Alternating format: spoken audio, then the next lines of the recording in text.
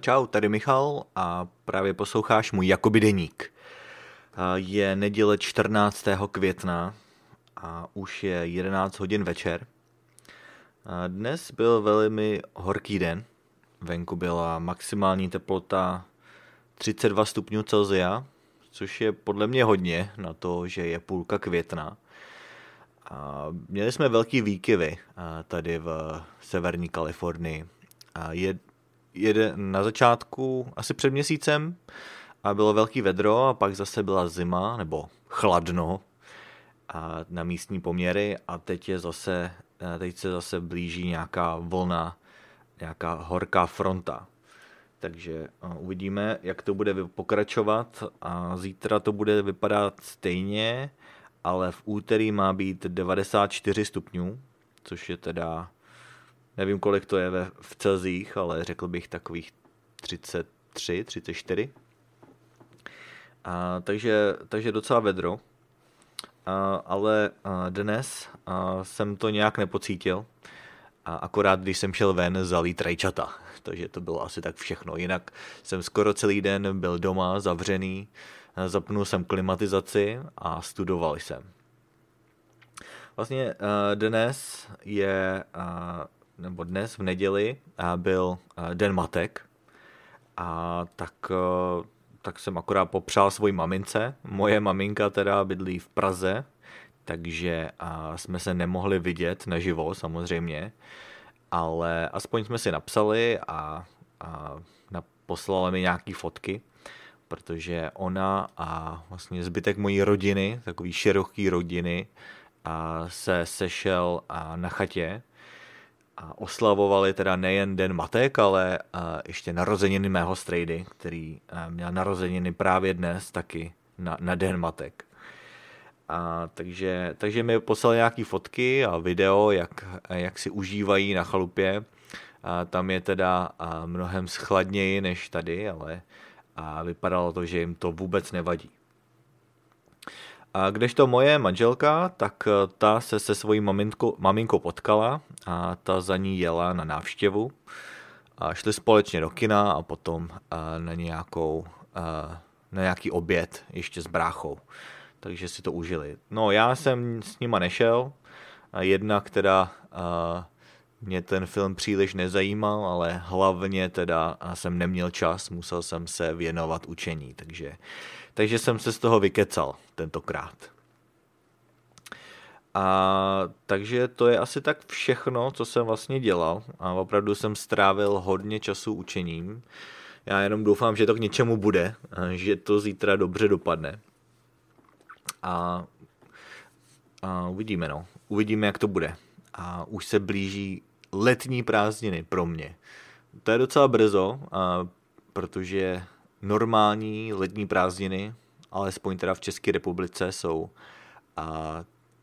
jsou od červenec a srpen, ale tady je ještě květen, což je dost brzo, ale teda já nebudu mít volno teď od května až do srpna, ale zapsal jsem se na letní semestr, takže se nudit rozhodně nebudu. Jedna věc, co jsem chtěl akorát ještě zmínit, je to, že mě osobně trochu dělá problém se soustředit dlouhou dobu. Přestože jsem se snažil učit celý den, tak měl jsem prostě takový chvilky, kdy mi to moc nešlo. A myslím si, že to je docela běžný. Lidi často si stěžují na to, že nemají prostě velký soustředění a trpělivost. A jenom jsem chtěl říct, že to je naprosto normální. Já tím taky trpím. Je teda pravda, že někteří lidi s tím vůbec nemají problém, ale já teda se dlouho nedokážu soustředit. A tak to řeším takovou tou technikou POMODORO. Možná jste to někdy slyšeli. POMODORO. Což je takový rozdělení té práce na časové úseky. Klasicky se to dělá 25 minut učení a co nejvíce se soustředíte po dobu 25 minut a pak si dáte krátkou pauzu, třeba 5 minut. A během těch 5 minut vstanete ze židle a trochu se projdete, protáhnete si nohy a možná ruce a pak jdete zpátky. Vlastně během těch 5 minut, během té pauzy můžete dělat, co chcete, ale zjistil jsem, že je lepší dělat něco aktivního anebo něco jiného, možná cokoliv, jenom se nedívat na internet nebo na Instagram a podobně, protože to se ten mozek za stolik neodpočine. Nejlepší je prostě jít třeba po schodech nahoru dolů nebo třeba udělat pár kliků nebo obejít barák a podobně. To jsem dělal já. Vlastně šel jsem vždy dolů po schodech, dal jsem si nějakou vodu, možná jsem si dal nějakou malou svačinku, teda ne po každý, ale čas od času. A taky vlastně jsem šel na hrazdu a udělal jsem několik schybů. A taky ne vždycky, ale zkrátka nějaký takový lehký cvičení, který trochu rozproudí tu krev a trochu mě to probudí. Takže to je moje strategie, jak to vydržet, jak studovat hodně hodin v kuse.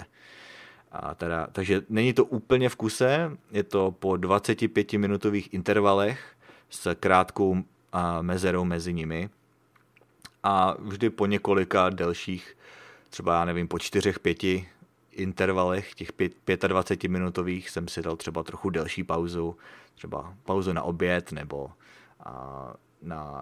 na cokoliv, že jo. Takže to je moje strategie. Večer jsem se chtěl dívat ještě s kamarády na jeden film, ale protože jsme se nakonec nesešli, tak jsme to zrušili a řekli jsme si, že se sejdeme a domluvíme se někdy jindy. Dnes mi to za stolik nevadilo, protože jsem měl hodně práce a nakonec je to pro mě lepší. Mám lepší pocit z toho, že se to zrušilo, protože vím, že jsem se aspoň snažil a pomůže mi to hlavně zítra při tom testu. Když vím, že jsem se opravdu snažil pořádně se na to připravit, tak mě to uklidní a i když třeba nakonec nemám dobrý výsledek, tak vím, že jsem pro to udělal svoje maximum. Takže to je teda všechno. A vlastně poslední věc, co můžu udělat pro to, abych zítra uspěl u toho testu, je pořádně se vyspat. Takže protože už je 11 hodin, tak jdu spát hned teď. Takže to je teda všechno. A já vám děkuju za poslech mého deníku a doufám, že se vám to aspoň trochu líbilo.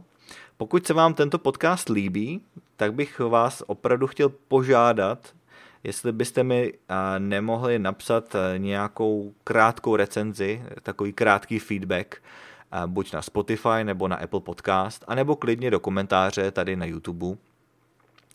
A pokud teda posloucháte tento podcast na YouTube, tak jenom bych vám chtěl připomenout, že teda je to i na Spotify a na Apple Podcast, protože jsem si všiml, že zatím moc lidí neodbírá tento podcast na Spotify. A je to spíše, poslouchají to spíše lidi, kteří už poslouchají delší dobu přes YouTube.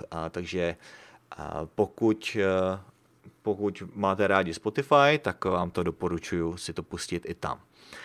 Takže to je teda vše. Děkuji za poslech a zase příště. Ahoj.